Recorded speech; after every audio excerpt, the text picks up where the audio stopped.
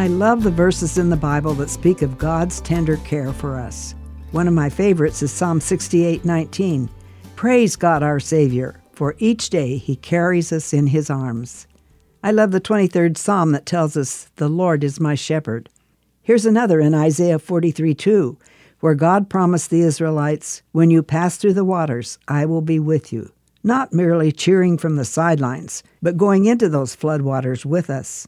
And then there's the verse in John 17 that tells us that God the Father loves us the same as the Father loved Jesus.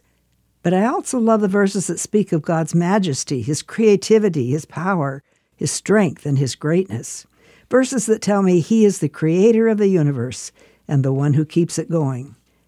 Best of all, however, is the fact that the God who is the creator and manager of the universe is the same God who loves me, cares for me as a mother cares for her baby, and a father protects his children. He is both powerful and compassionate. You may have a friend who is very compassionate, but if you were being attacked in a back alley by someone carrying a knife, you might not care if your friend was compassionate. You would want to know whether he was strong enough to rescue you from the one who was attacking you. God is both compassionate and strong. So whether right now you're in a situation where you need someone strong enough to fight your battles, or you feel worn out and all alone and need someone to hold you in His arms, you need God. Turn to the one who is all that you need. You won't be disappointed.